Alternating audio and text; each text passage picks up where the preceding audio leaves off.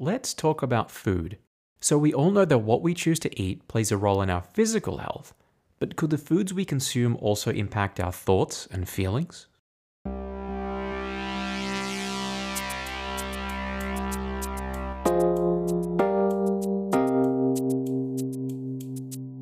Hey, it's Russell from A Modern Remedy, and welcome to the debut episode of New Ways, a show that explores solutions at the intersection of health, tech, and sustainability.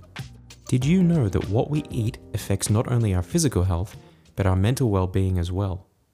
Today I'm joined by Dr. Megan Lee, a career researcher, scientist, and academic at Bond University on the Gold Coast in Australia.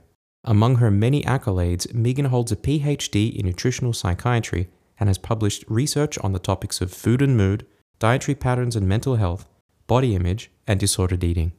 During our conversation, we get into the pros and cons of different dietary patterns, findings from the latest nutritional research, and what food types we should stock up on to improve our mood. This is a great listen for anyone interested in nutrition and psychology. Okay, here we go. It's a pleasure to speak with you, Megan. Welcome to New Ways. Thank you so much for having me. So, you've made some huge contributions to multiple fields of research, but I'd like to take it back to the very beginning if we could. Broadly speaking, what drew you to the fields of nutritional research, body image, and mental health? That's a really good question. So when I was younger, I had moments of or times of sadness in my life where I would go to the doctor and tell the doctor that I wasn't feeling so great and instantly would get prescribed with antidepressant medications and sent off to be on a waiting list to see a psychologist, so not being able to see a psychologist immediately. I also had members of my family who were prescribed certain medications for things that they were misdiagnosed with, and they had some really negative side effects. So after all these experiences in my life, I was wondering, why didn't anyone ever ask me about what was going on in my life, how I was eating, whether I exercised, if anything large had happened in my life? I know one of the times I was in a little bit of financial trouble. Another time I had a rather large breakup with the first boy I thought I was going to marry. And these were things that made me feel sad, but maybe I wasn't actually clinically diagnosable to be depressed. So I had some really negative side effects from these medications because I was so small, and they made me feel really wired, a little bit like zombie life at times. Lost my appetite, lost my sex drive completely. My libido disappeared. And I gained weight. So I don't know. I got to a stage in my life where I was thinking that surely there is a better way. Surely that these over prescriptions of antidepressant medications could actually be resolved by looking at other factors that could impact depression. Right, okay. So you were seeking better reasoning than just, well, you tick some boxes here, you're clearly depressed, right? And did that sort of lead you to diving a bit deeper into the factors that might have actually brought on that depression or anxiety or whatever it was at the time? Yeah, that's exactly right. And I'm not saying that antidepressants are bad for everybody. They're completely not. They are so useful and helpful for many people in society.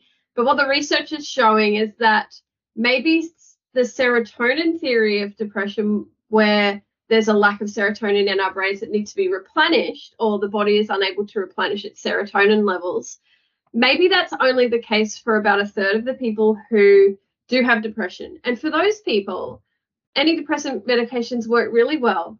But we're starting to find that there are maybe other factors involved in mental health issues like depression. So some of the biological mechanisms that we're starting to find are like the gut-brain connection. So what's happening in the gut is happening in the brain. The HPA axis, I always get this around the wrong way. The hypothalamus pituitary axis. There's like a real relationship going on there.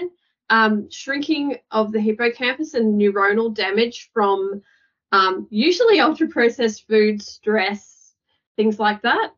And yeah, so all these things in the gut microbiome as well that are influencing depression. On top of that, we've also got our other factors like potential childhood trauma and other things that have happened in people's lives that could be influencing these symptoms. So it's maybe not always about the lack of serotonin in our system. Interesting. Okay. And is that, in a nutshell, what nutritional psychiatry is? Having a look at your nutritional intake and that relationship between food and the mind? Yeah, that's right. So when we talk about the biological mechanisms that may influence depressive symptoms, then things like nutrition, physical activity, sunlight exposure, sleep patterns, and social connection can really help potentially improve people who are experiencing the symptoms of depression. But what we are finding in our research that potentially this is something that could help in a preventative way, maybe not as much as a treatment for those who are clinically diagnosed. The research hasn't really gotten to that stage yet where we can firmly say that we can use nutrition as a treatment. So it's more along the lines of those people who are trying to prevent getting depression in the first place. It's more effective. So taking more of a wellness approach, as in preventative or positive psychology. And I teach positive psychology at Bond University, and that's one thing that we look at is psychology has focused far too long on this deficit model of health, where we are trying to help people who already have symptoms of negative mental health, and it has always been disorder and illness focused. What my focus is on how to get people who are, say we've got like a continuum between 0, that's the worst you could ever feel, and 10, that's the best you could ever feel. If we've got people who are like sitting at a 5, getting them up to an 8, rather than getting people who are at a 0 up to a 3 or a 4. So this whole positive psychology, preventative medicine, lifestyle medicine type of focus. Okay. And with regard to the findings of your research, what are the most influential outcomes that you've found which could help get someone to a 5 or even a 10? Yeah. So I did my PhD on diet and depression across the general population. And what we found during my PhD, the 4 years of my PhD, was that people who ate diet that was rich in fruits, veg, nuts, seeds, legumes, whole grains, and water had a decreased risk of depression, while people who ate ultra-processed, refined, and sugary foods, common in a Western-style dietary pattern, had higher risk of increased depressive symptoms. It does make sense. If you take care of your body, you could be taking care of your mind at the same time. Yeah. So I take it there's a lot of happy vegetarians, vegans, and people eating a Mediterranean diet out there. Well, that's the interesting thing. When I did finish my PhD, I was like, I get up and I do all these presentations and I go to conferences and I tell everybody, these are the foods you should eat. You should eat fruits, veg, nuts, seeds, legumes, whole grains, water, probiotics, fermented foods, some omega-3s, lots of antioxidants, all these things. And I'm like, hang on a second. These are all plant foods, right? So then I looked into the research on people who eat plant-based diets, so vegans and vegetarians, and actually the research shows that they have higher rates of depressive symptoms. And I was like, what? This is weird. And I'm currently right now conducting an umbrella review of all of the research on vegan and vegetarian diets and depressive symptoms. And we're finding some really interesting findings there around the quality of the research that's been done. So it may or may not actually be the case. So stay tuned for that one. When we finish that analysis, we'll have a little bit more of an idea. So keep an eye out on the socials when that paper gets published. That would be a very interesting meta-analysis to read. So, right, if I follow correctly, you believe it's more of a qualitative issue of the research than the actual diet that people are consuming. Yeah, that's right. And what we actually have done since my PhD is we've looked at plant-based diet and depressive symptoms, and rather than looking at whether or not vegans and vegetarians are more depressed or less depressed, we actually look at diet quality. And we have a look at those who are eating this really high quality vegan vegetarian diet, like I just explained, or low quality. So there are quite a few vegans and vegetarians out there who don't eat fruits, veg, nuts, seeds, legumes. They eat highly processed meat replacement products, cakes, pastries, pizza. They just don't include meat. So just like the general population, we can split vegans and vegetarians into the two as well, these unhealthy dietary patterns and these healthy dietary patterns. And when we run the data on those, we find exactly the same thing as we find in the general population. Plant-based dietary followers who eat those ultra-processed foods, higher risk of depression. Those who eat the more fresh fruits, veg, nuts, seeds have a lower risk of depression. So getting away from, say, being a junk food vegan, or I suppose the idea of just, because you're technically vegan or vegetarian, that does not necessarily mean that what you're eating is of the highest quality, because essentially beer and chips, that's plant-based, right? That's exactly right. And the unfortunate thing that's happening for vegans and vegetarians at the moment, in Australia in particular, because that's where I'm from, is they are highly marketed, these ultra-processed foods. And I know we are in the general population as well, but all these Beyond Meats and plant-based things that are coming out now, because marketers are being like, wow, this is becoming quite popular to become a plant-based dietary follower. People are becoming more in tune to the environment. They care more about animals. They care more about things that are external to themselves. So the marketers have jumped on this and they're like, right, let's start marketing these super ultra-processed foods to these vegans and vegetarians. So that can be a problem, especially when you start out, when you convert from omnivore to vegan or vegetarian. Your taste buds, especially if you've eaten quite a highly processed Western dietary pattern, normally your taste buds are attuned to that hyper sweet, hyper salty flavors. And these fresh foods taste boring or bland to people. It takes about 64 days for your taste buds to adjust. And then after those 64 days, eating this healthy dietary pattern, you won't ever want to turn back and go back to ultra processed foods again. You just got to get through that 64 days. Yeah, it's very interesting that you can put a number on that. And I can speak from personal experience in transitioning to a plant-based and then a vegan diet. There was definitely a period of adjustment. I made the error of swapping out white meat, primarily the only meat that I did eat at the time, to tofu, 1-to-1, a complete sort of swap there.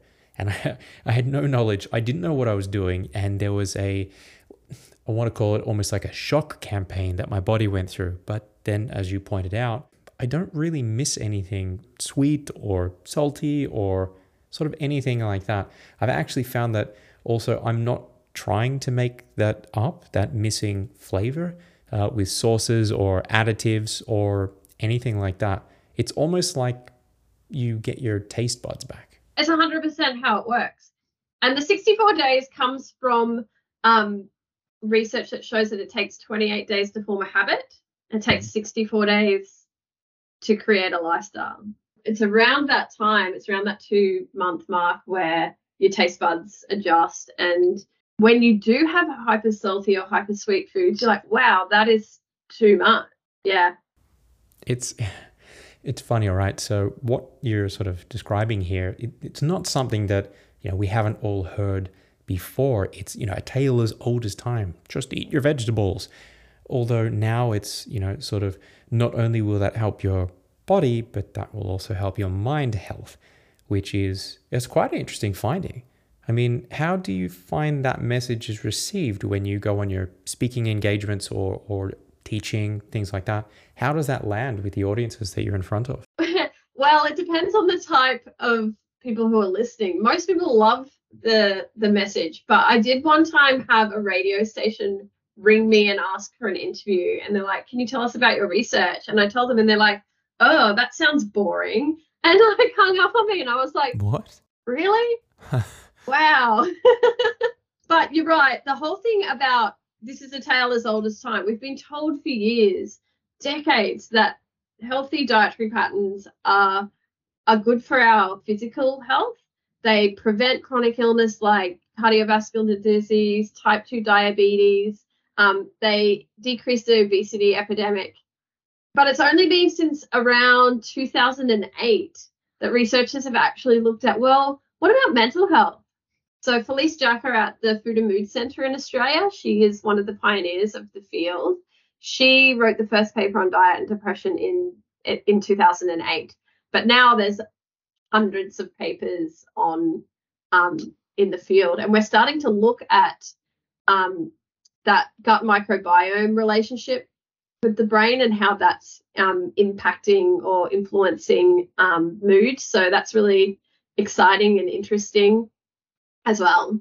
Yeah, and especially in the current climate when we've got issues with equity of access to mental health services. Not that this would be a straight replacement. Eating an apple a day doesn't necessarily keep the shrink away, right?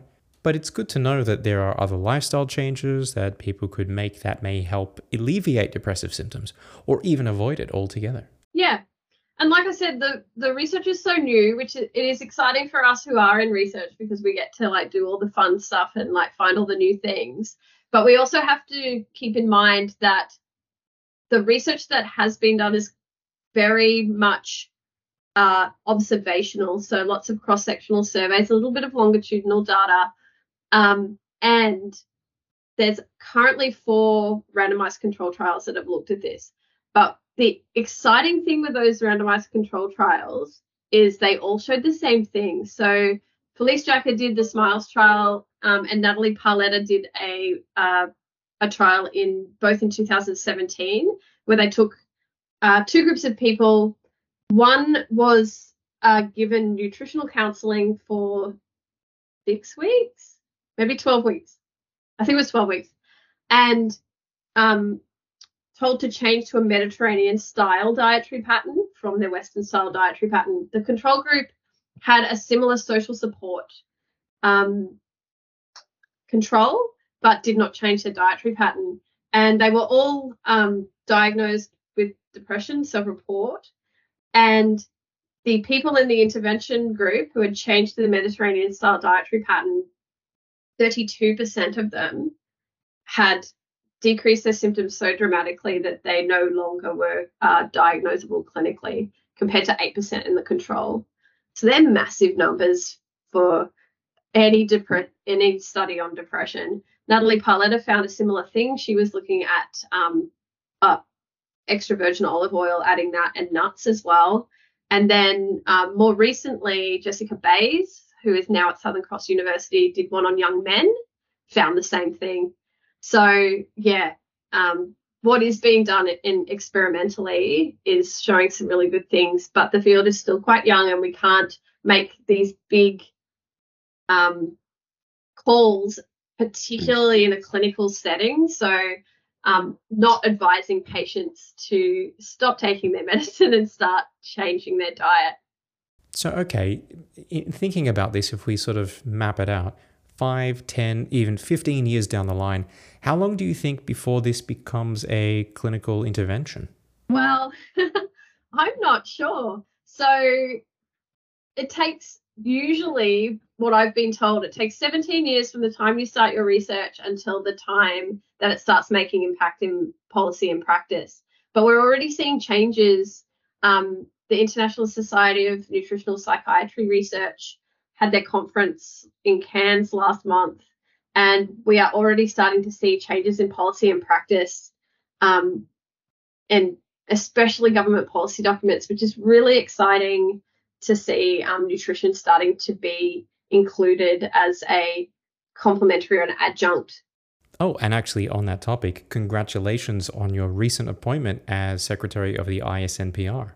So with that and your teaching engagements and ongoing research and everything else you've got on your plate, how do you find the time to make sure that your own nutrition is a priority?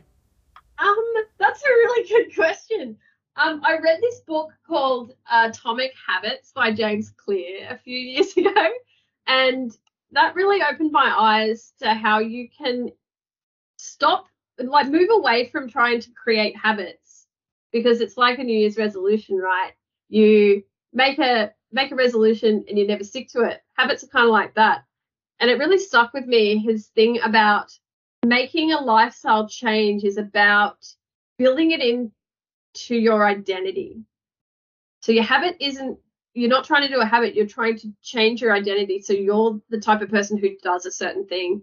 And I always struggled with going to the gym, and now I'm able to do that every day because it's just part of who I am. I am the type of person who goes to the gym.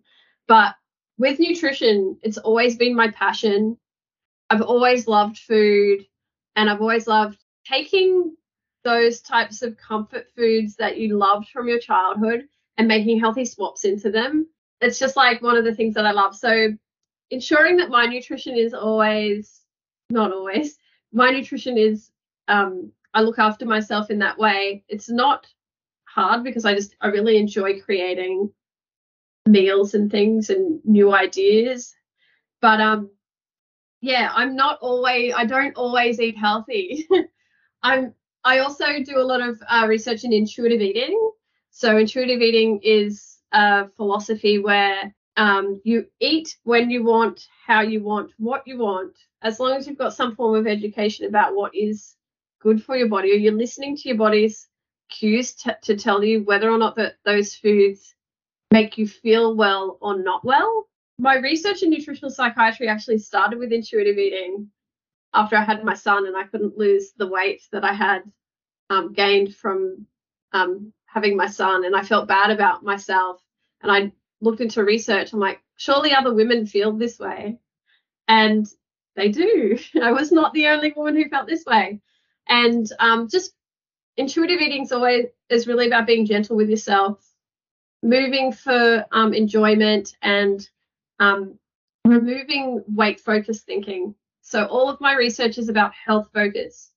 There is no weight focus. And quite often I will get people ask me to present or go on an interview talking about how to lose weight or how healthy diet is good for your mental health and you can lose weight. And I'm like, I never will go on and speak about weight-centric types of topics. It's such a broad measurement, isn't it? Weight. I mean, you can have a shower and gain, I don't know, 0.5 kilo in water weight.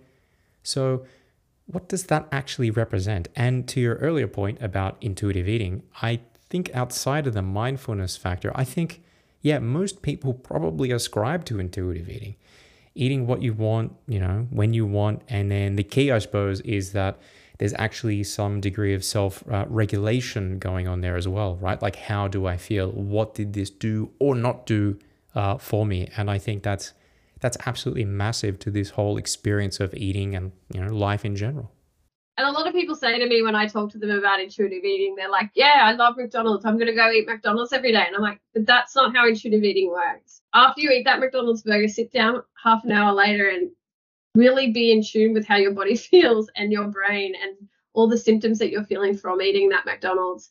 Then go and have a nice roast veggie salad, or this morning I had a dragon fruit and pineapple smoothie. Like, try one of those, and then in 30 minutes check in with yourself and see how you're feeling. How are your energy levels? How is your mood and your brain? Is it foggy? Is it clear?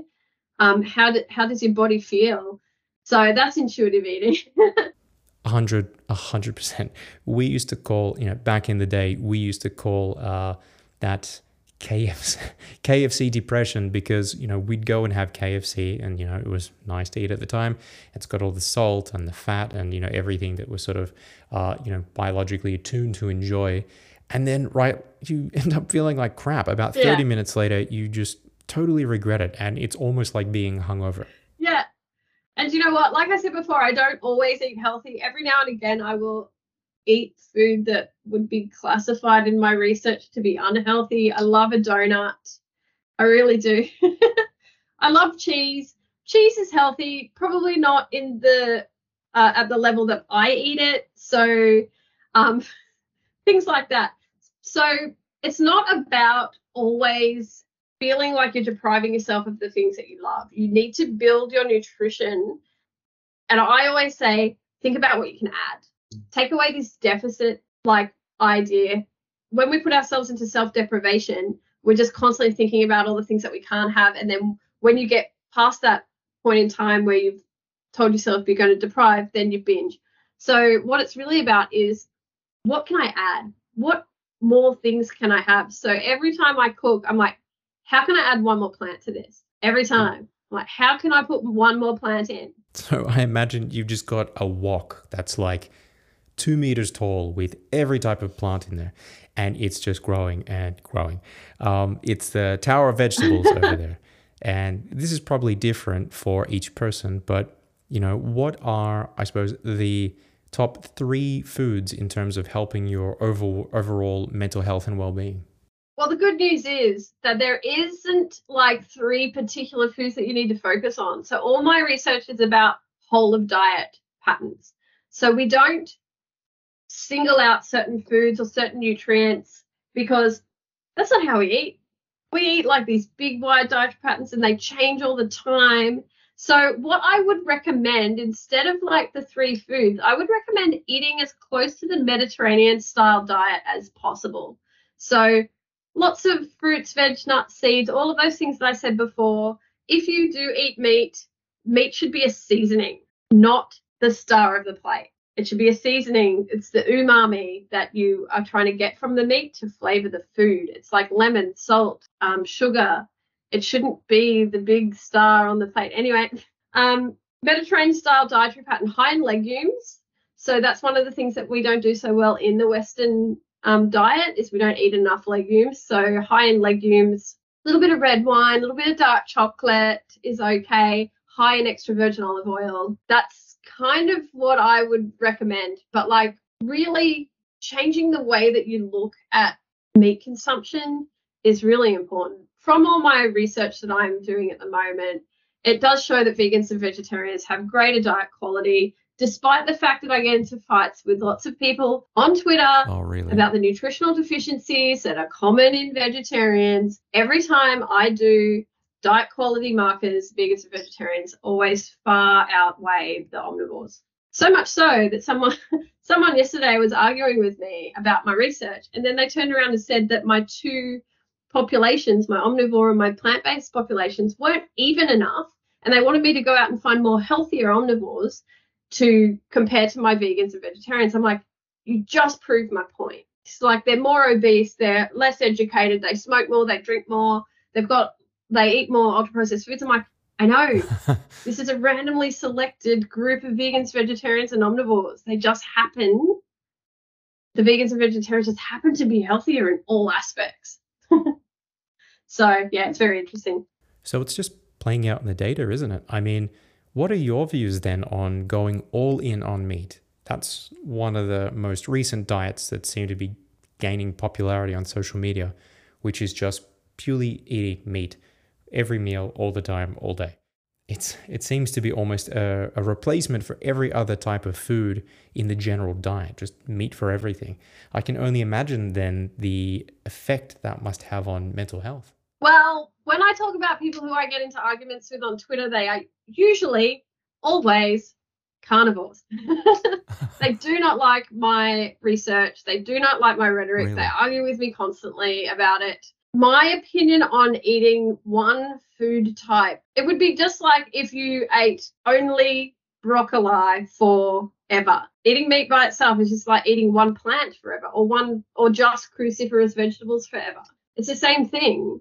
You're missing out on all those nutritional elements of all the other foods. There was an interesting paper written by Felice Jacka, 2012, on meat consumption and depressive symptoms. And what she found is this really interesting U-shaped relationship.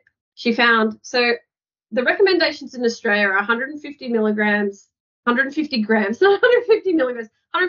of red meat 3 times a week. That's the recommendation for health. What she found when she applied that to her data was that people who ate the 150 milligrams 3 times a week had decreased risk of depressive symptoms, but those who ate any more than that had increased risk of depression, but any less than that also had increased risk of depression.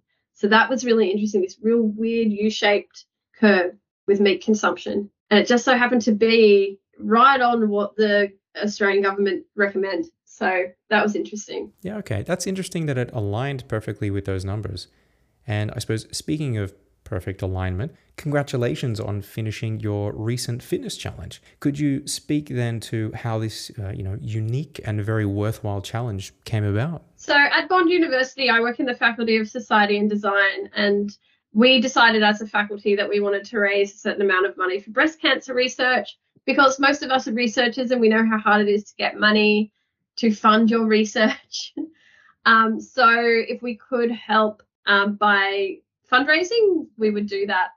So we all entered the National Breast Cancer Research Fund, 57 squats. Now, the reason for the number 57 is because that's how many women are diagnosed in Australia every day with breast cancer. So 57 squats every day for the women who have been diagnosed. We raised $3,000, and overall the National Breast Cancer Fund raised $1.5 million in the last month. Nice. That's awesome to hear. 57 days of continuous training. How did that impact your nutrition? Did you have to change what you ate, how much you ate, or anything like that? Interestingly, no.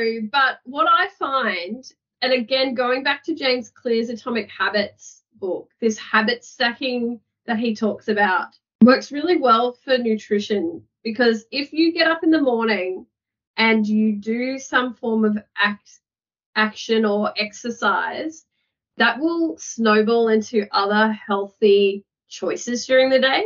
So if you get up and you get out for a walk even, and you get the sunlight into your eyeballs immediately. So Andrew Huberman's always talking about getting the sunlight into your eyeballs first thing in the morning. You're out there, you're getting sunlight exposure. You're potentially going to call a friend and be like, let's go for a walk or let's go for a jog together. So you've got that social connection as well. You're doing the physical activity, you come home, then you're more likely to choose a healthier food for breakfast, lunch, and dinner, because you've started your day out with a health-related activity. You're then more likely to take the stairs at work or park a little further away and do these incidental exercise activities during the day. It really stacks. And at nighttime, you're then more likely to have better sleeping patterns and better sleep hygiene, because you've done that activity in the morning and you've done the healthy choices during the day. Yeah, that's kind of what happens to me. If I do make the choice of getting out of bed and going to the gym, it sets me up for the whole day. If I choose to sleep in and hit snooze, I'll feel sluggish and lethargic, and I won't make the best decisions during the day. Yeah, so momentum carrying through, not waiting until you feel good, but rather you'll feel good after you do the thing. 57 days in a row, you certainly have the evidentiary base of doing something and then feeling great. Yeah, it was really good. And I ended up going to Cairns for the conference and still doing the squats. So it wasn't always in the gym with the racks. It was in my pajamas in a hotel room on some days. So what's your next challenge? When you look into the future, what are you most excited about? Yeah. So I'm really looking forward to working with the International Society of Nutritional Psychiatry Research. I've been a member of that for the last 4 or 5 years, but I'm really excited about working together with Wolfgang Marx, who is the president, and the rest of the team. Working with Simon Hill and Tim Crow from Thinking Nutrition, along with Lauren Ball at Griffith University and Associate Professor Talitha Bess at CQU on all things plant-based and mental health. So that's where I'm going with my research career. We really want to do a prospective study where we follow people who are omnivores who are about to change to a plant-based diet and get some baseline data for depression, eating disordered behaviors, things like that, and then following them over time. And a healthy one, the Rail Trail, which is a bike trail along a old railway track that starts in my hometown and goes for 52 kilometres, has just opened. So I would really like to achieve finishing that at some stage. Quite a lot then, which doesn't surprise me. Okay, so the signature question that we like to ask everyone that joins us for a chat is, with everything that's happening in the world and all the challenges that we encounter, both big and small, what would you say is a modern remedy for the issues that we face today?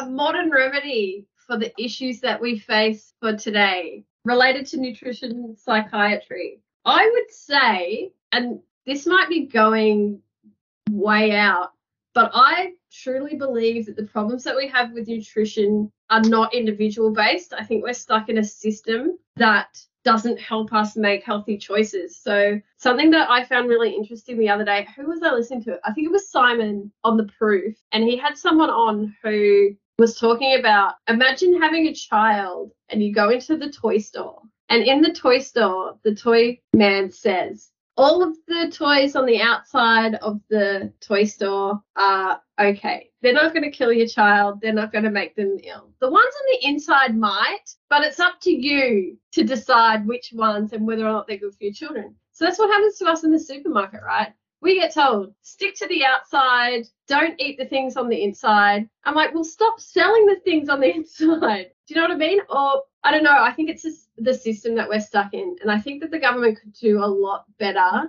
particularly for those who are in lower socioeconomic areas, could do a lot better in access to healthier foods, access to education around healthier foods. Maybe not completely eliminating everything in the middle of the supermarket, but maybe reducing the amount of choice that we have for those ultra-processed foods, and also making it stricter on the ultra-processed foods not to have these types of branding on them that make them look healthy to trick consumers. You're 100% spot on with that. It has changed slightly over the years, but for the longest time, supermarkets here in Australia would have a single aisle or maybe just part of an aisle dedicated to, quote, healthy foods. And it was the strange aisle, the weird aisle. Hopefully that can expand to encompass, the whole supermarket, as it were. Yeah, but even those health food aisles, I go down those and I don't know how many of those are actually healthy. They're all ultra-processed foods disguised as healthy.